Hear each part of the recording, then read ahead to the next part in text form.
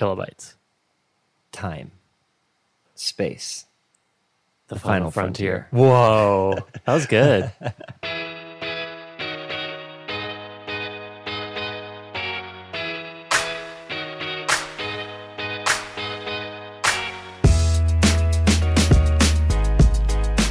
Welcome to episode 435 of the Design Details Podcast. I am your co-host, Brian Levin. And I am your other co-host, Marshall Bach. How are you doing, co-host Brian? Doing great, co-host Marshall. We got a good ep, shall we?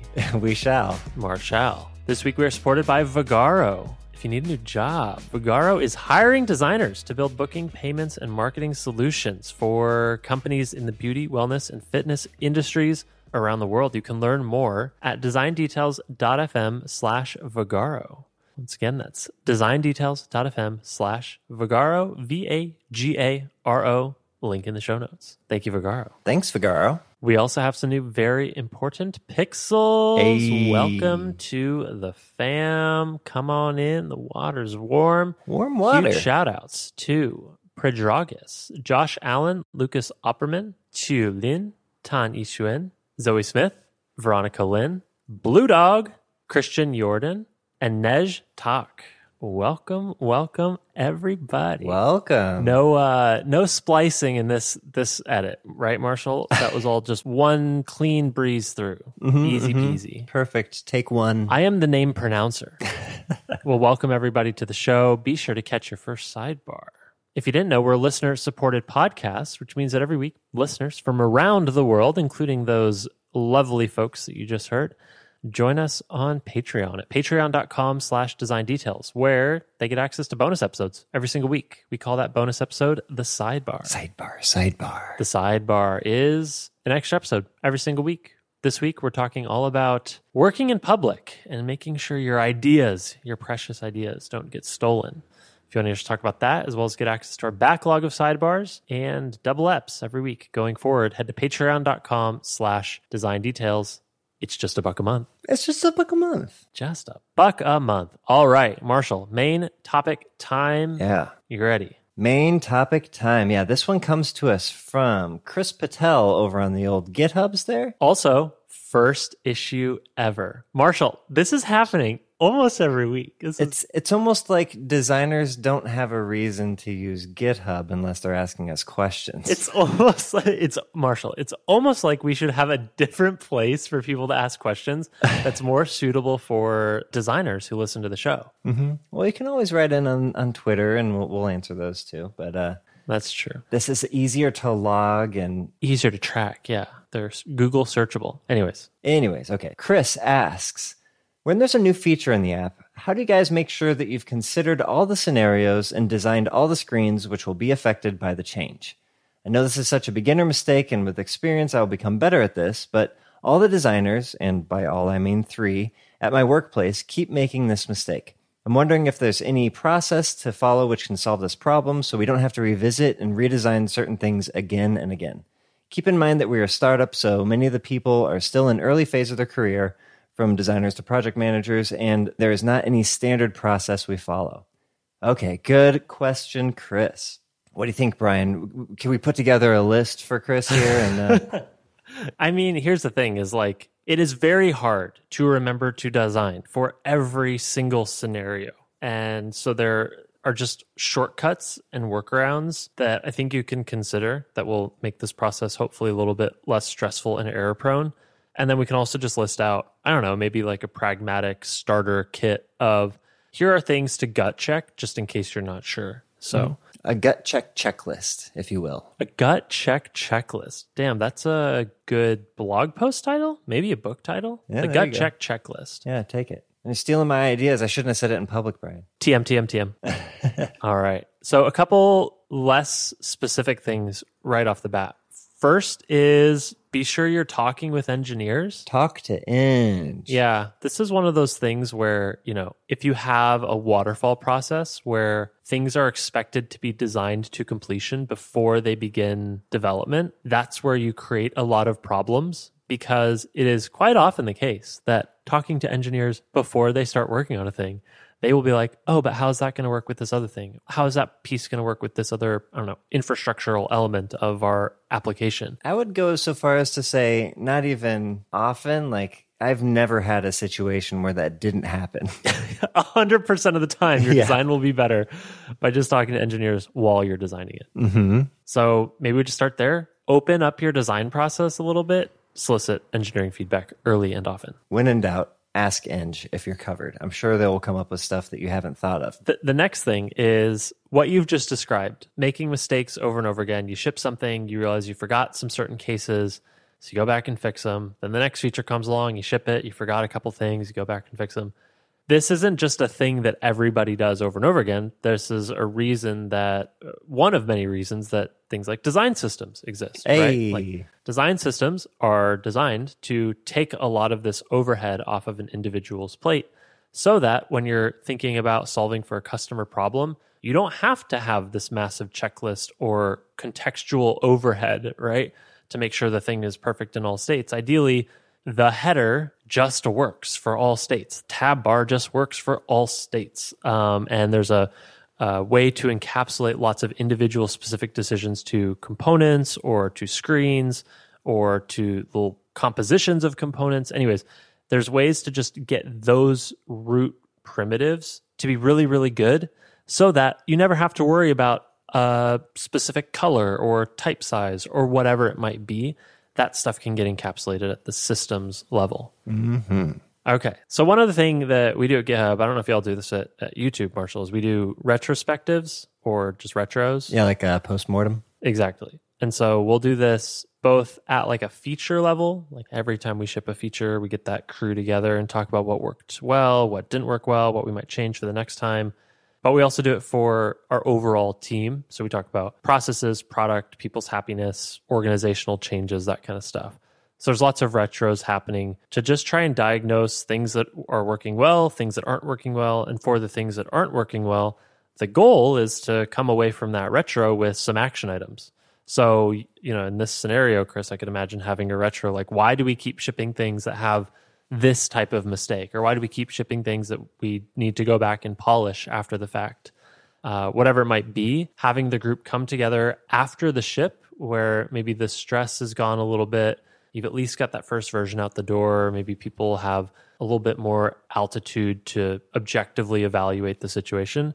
Maybe that's a good opportunity to write down those mistakes and come up with some action items to create processes or implement new changes into your system so that those mistakes don't happen again in the future. Yeah. Do you do retros? Yeah, it's more of an Eng-led thing, but UX is part of it. Yeah. You know, it differs by team, but yeah, not necessarily UX specific. Yeah, ours are like feature ships, right? Like, yeah, so the whole team that PM worked on it and yep. design. Yeah, exactly. Right. Yep, that's a normal thing. Hopefully, it's smooth sailing and you don't have to talk about anything. But yeah, when something does come up that slows down the process or continues to occur. Exactly. Okay, so talk to Eng, design systems, retros.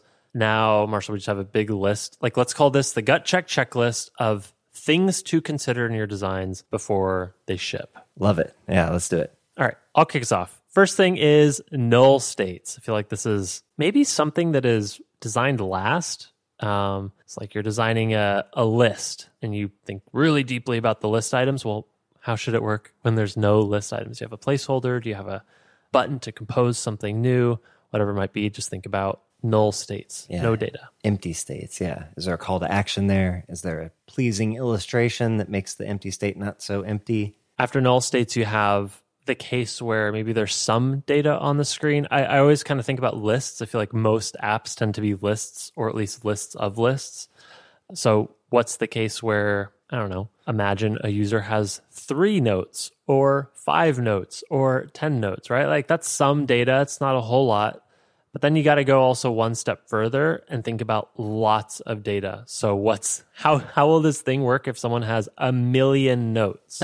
Because that forces you to think about things like, you know, network speed. It forces you to think about pagination, forces you to think about representing some breakpoint in a list of data. Is there a way to get back to a specific page? Like this is the debate around infinite scrolling versus sort of numbered pagination like Google search results, right? Is there a way to get to a specific point in a large set of data? That would be a design consideration. So null states, some data, and lots of data would be 3 high priority things to design around. Totally agree.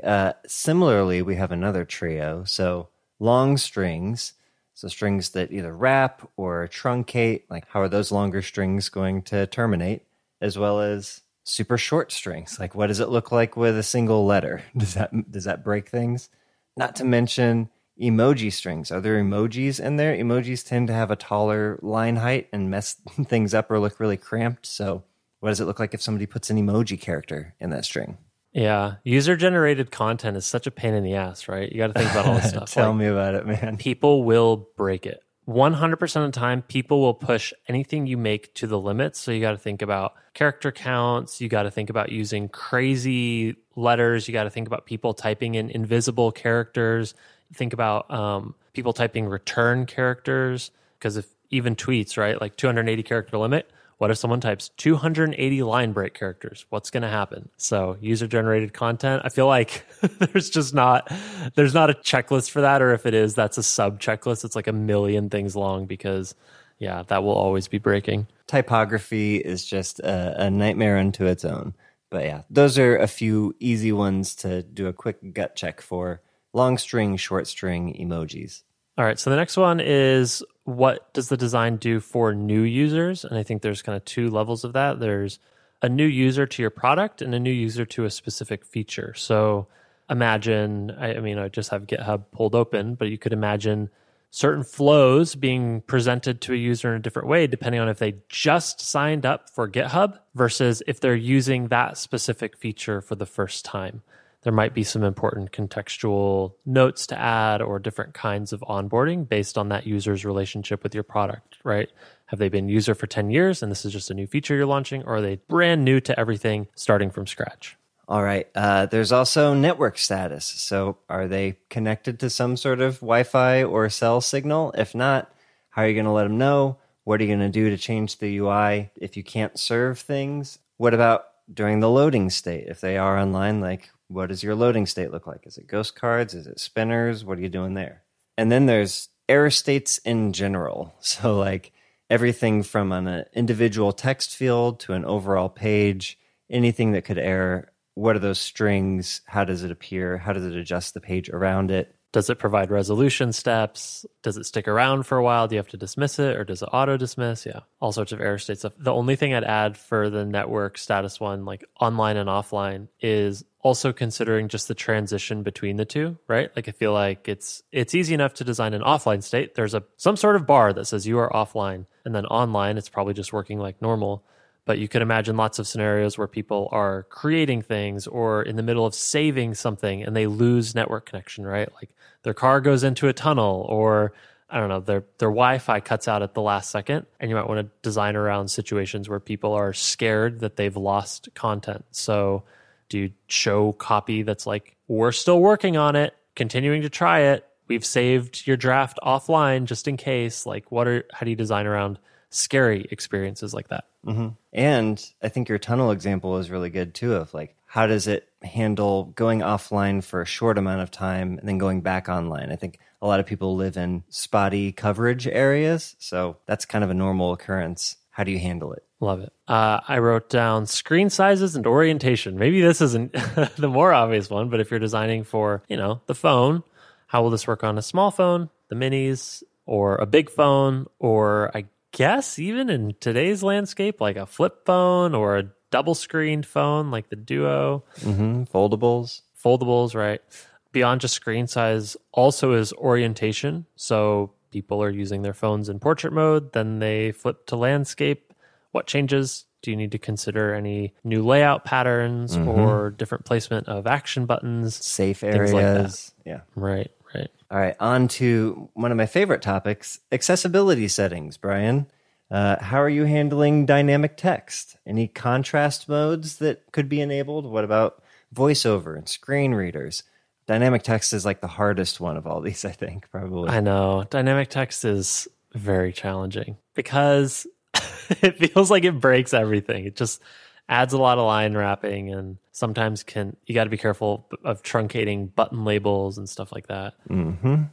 Good one. All right, I wrote entry points. So I think it's worth considering how users are entering into your product. Are they coming from a push notification? Are they coming from an email? Are they coming from a deep link? There's also things to consider around like what's the context in which somebody is entering your app. So a good example of this would be people who copy a link to something and then they open your app to go to that thing. This happens quite a bit with GitHub. Someone will copy a link to something, switch to the app, and it's unclear what you should do. And so we designed a little prompt that says, hey, we looked in your clipboard and noticed you have a link to a GitHub URL. Do you want to go there now? And users can just tap that to navigate directly to that URL. So maybe that's also something to design around, although maybe it doesn't change too much, but certainly things like this user came from a push notification. You might want to do something slightly different than if they came from a deep link or an email. Well, that made me think of a different scenario of you come from a deep link, but you already were in the app. How do you handle the back stack of where you just were? Does it push onto the front? Do you start over? When I leave this flow that I've come into from outside the app, where do I land? Oh my gosh, we just had we had a bug with this that we just fixed in the apps, which was people could be mid-composition. So you're creating a new issue, and then you switch apps, you tap on a deep link to GitHub, it takes you back to GitHub, pushes you to the new route, but it was dropping the draft content. So we fixed that, but it's like, oh my God, how do you even know that that's going to be a problem until it happens, and then somebody reported it and we fixed it. But yeah, and now all of that logic, just to go back to our initial point, all that logic around draft preservation, we've baked even deeper into the system. So we had a draft preservation system, and now it accounts for deep links, right? So that's how hopefully that system gets more robust over time. Good one. So another one is how your app looks if the user encounters it while they're signed in, or if they're signed out, or if they're in some sort of like middle ground authentication state. So for example, if they've created an account, but they haven't verified their email yet, what should the app look like? How should it respond? Are they allowed to do things, or do you force them to verify their email first? Things like that I would consider. And here you get into a little bit of some privacy gray area, because you also have to consider what you show people that doesn't let people guess URLs in certain cases. So imagine you have URLs that you don't want people to guess. They should be totally private. Well, if someone encounters that while they're signed out, you can't say things like sign in to view this document, because that implies the existence of a document. You just have to say, either you 404 and say this does not exist, sign in, or you just have a very neutral sign in screen that doesn't imply anything about the existence of content at that route. And that also rolls into like permission status, which would be, you could imagine a scenario where somebody has invited you to look at something and you need to accept or reject that invitation. So you're signed in, but you just don't have permission to view the thing yet. Or you're signed in, or you explicitly don't have permission to view something. So a good example would be, how does it look like on Twitter when somebody has blocked you? Their profile looks very different than someone who has not blocked you. So yeah, permission status. You're signed in, but are you allowed to view the thing that you're trying to view? Cool. Here's another one. Themes. So if you have more than one theme, making sure that the feature that you're shipping looks good in both themes. Hopefully you're using design tokens or some sort of system that ensures that a color picked in light theme will have a corresponding color that will work similarly for that purpose in dark theme, and that you're not having contrast issues or anything like that due to a different theme. Perfect. I would layer in performance. This one maybe fits closer to like an Eng checklist, but I think it's useful for designers to gut check this as well from a user experience point of view. But, as you're developing the thing, you're about to ship it, does it feel fast? Is it snappy? Is it too slow? Is it taking a long time to load? Are you dropping frames when you scroll? Yeah. So how is the performance of this thing? And you can take nits and picks back to Eng. And then maybe a slight tangent on that is, are you tracking the things that you want to be tracking? Have you instrumented the right metrics or analytics or whatever it is that you want to discern from some new change? Just making sure that that's implemented in the correct way. Maybe put that on your checklist. Your gut check checklist. All right, just a few more things, Brian. This is more product-specific stuff, right? Okay, so product-specific things would be like things that we will never be able to guess in this podcast, but probably are just specific to the thing that you're designing. So product specific settings, right? Like what does your app allow users to configure in their settings that should be considered on whatever view it is you're designing? So could they turn something off somewhere else that would make something not appear on this page or appear in a different spot? Exactly, 100%. Another thing would be product specific plans. I think of like pricing plans. Is the user on the free version? Are they on the pro version? Are they on a team plan? Are they like whatever your pricing structure or plan structure is? Sometimes things just work differently for different people on those plans. It's kind of like the permissions thing, but close to permissions, yeah. But this is like less content permissions from like other users, more content permissions, I guess, from the application. And then maybe the last thing is product-specific content states.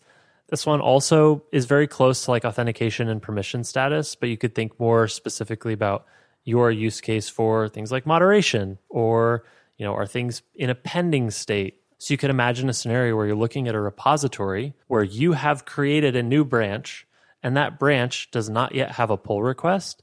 GitHub surfaces this prompt, this banner at the top of the repo profile that says, hey, you have this branch. Do you want to click this button and open a pull request for it?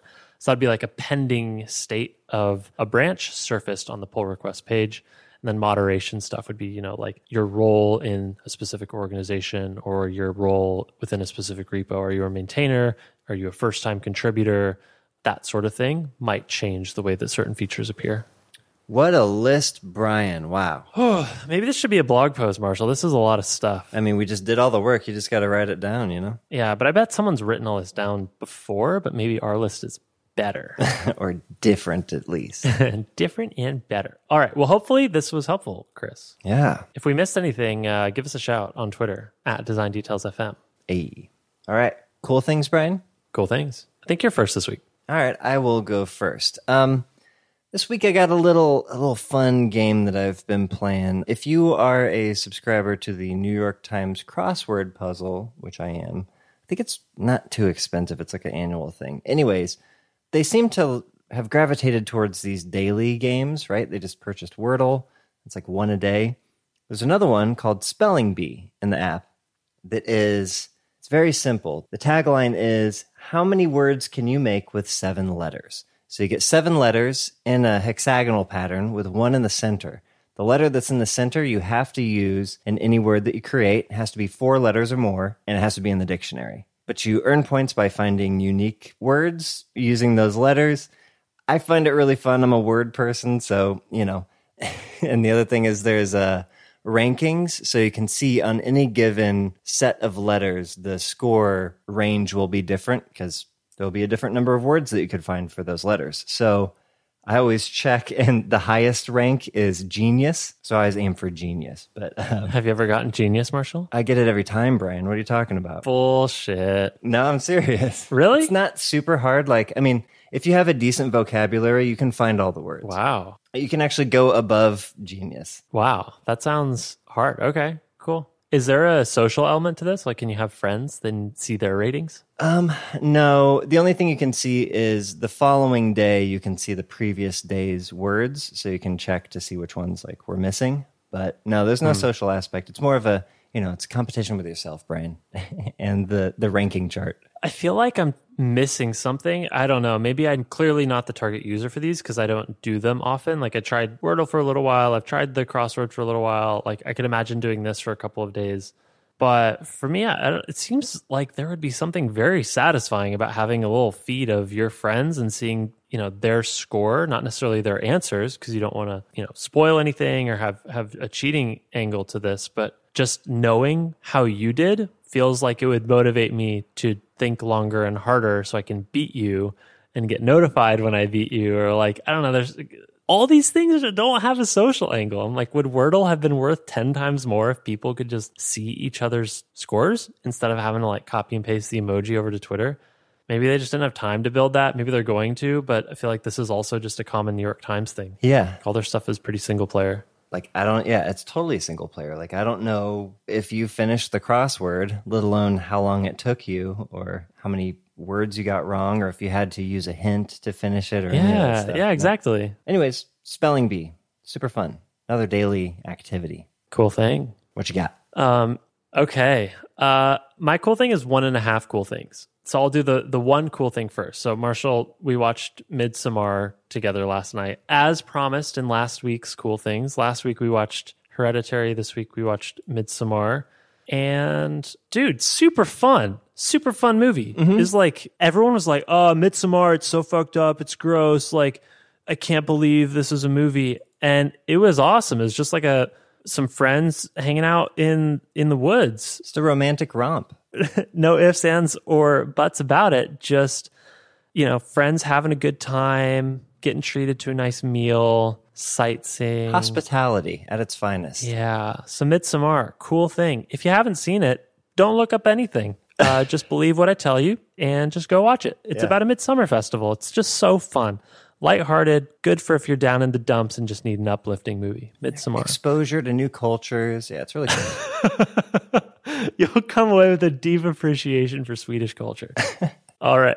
And my half thing is Severance. Marshall, I feel like I slept on this, but you've heard of it, right? You've heard of Severance. Oh, yeah. I've had it recommended to me a couple times. Have you started it yet? Not this has yet. been like the fourth time I've talked to you about it. Yeah, I previewed it for Virginia. She was a no-go on it, so it will be a solo watch for me. Okay. Watch the first episode tonight. See if you're in. I'm behind, obviously. The first season's over, but everyone was freaking out about this first season finale, and I'd never even heard of the show. I'm like, what even is this thing that everybody's already watched a whole season of?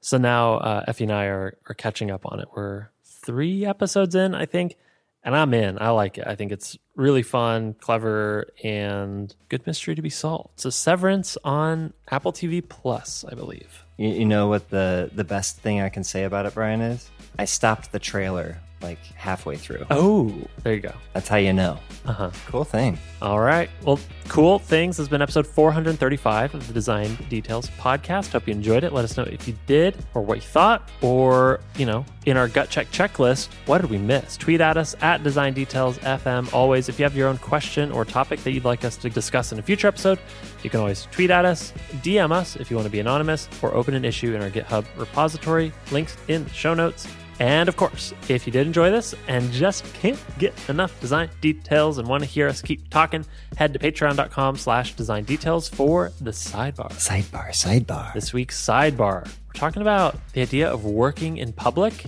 and being a little bit protective of your side project ideas. So if you want to hear that in future episodes, bonus content going forward, it's patreon.com/design details, starting at just $1 a month. At just $1 a month. That is all for now. We'll see you next week. Bye.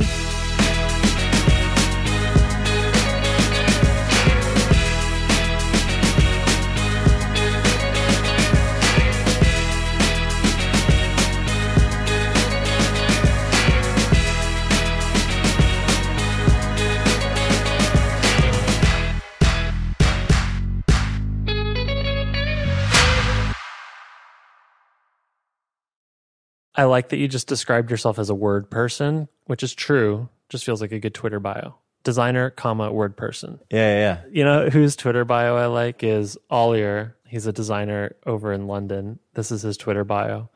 Astronaut, accountant, doctor, lawyer, investment banker, and CEO. I'm none of these things. I like creating stuff on the internet, though. I like that. That's good. Nice little riff on the meme, You got to read far enough to find out, though.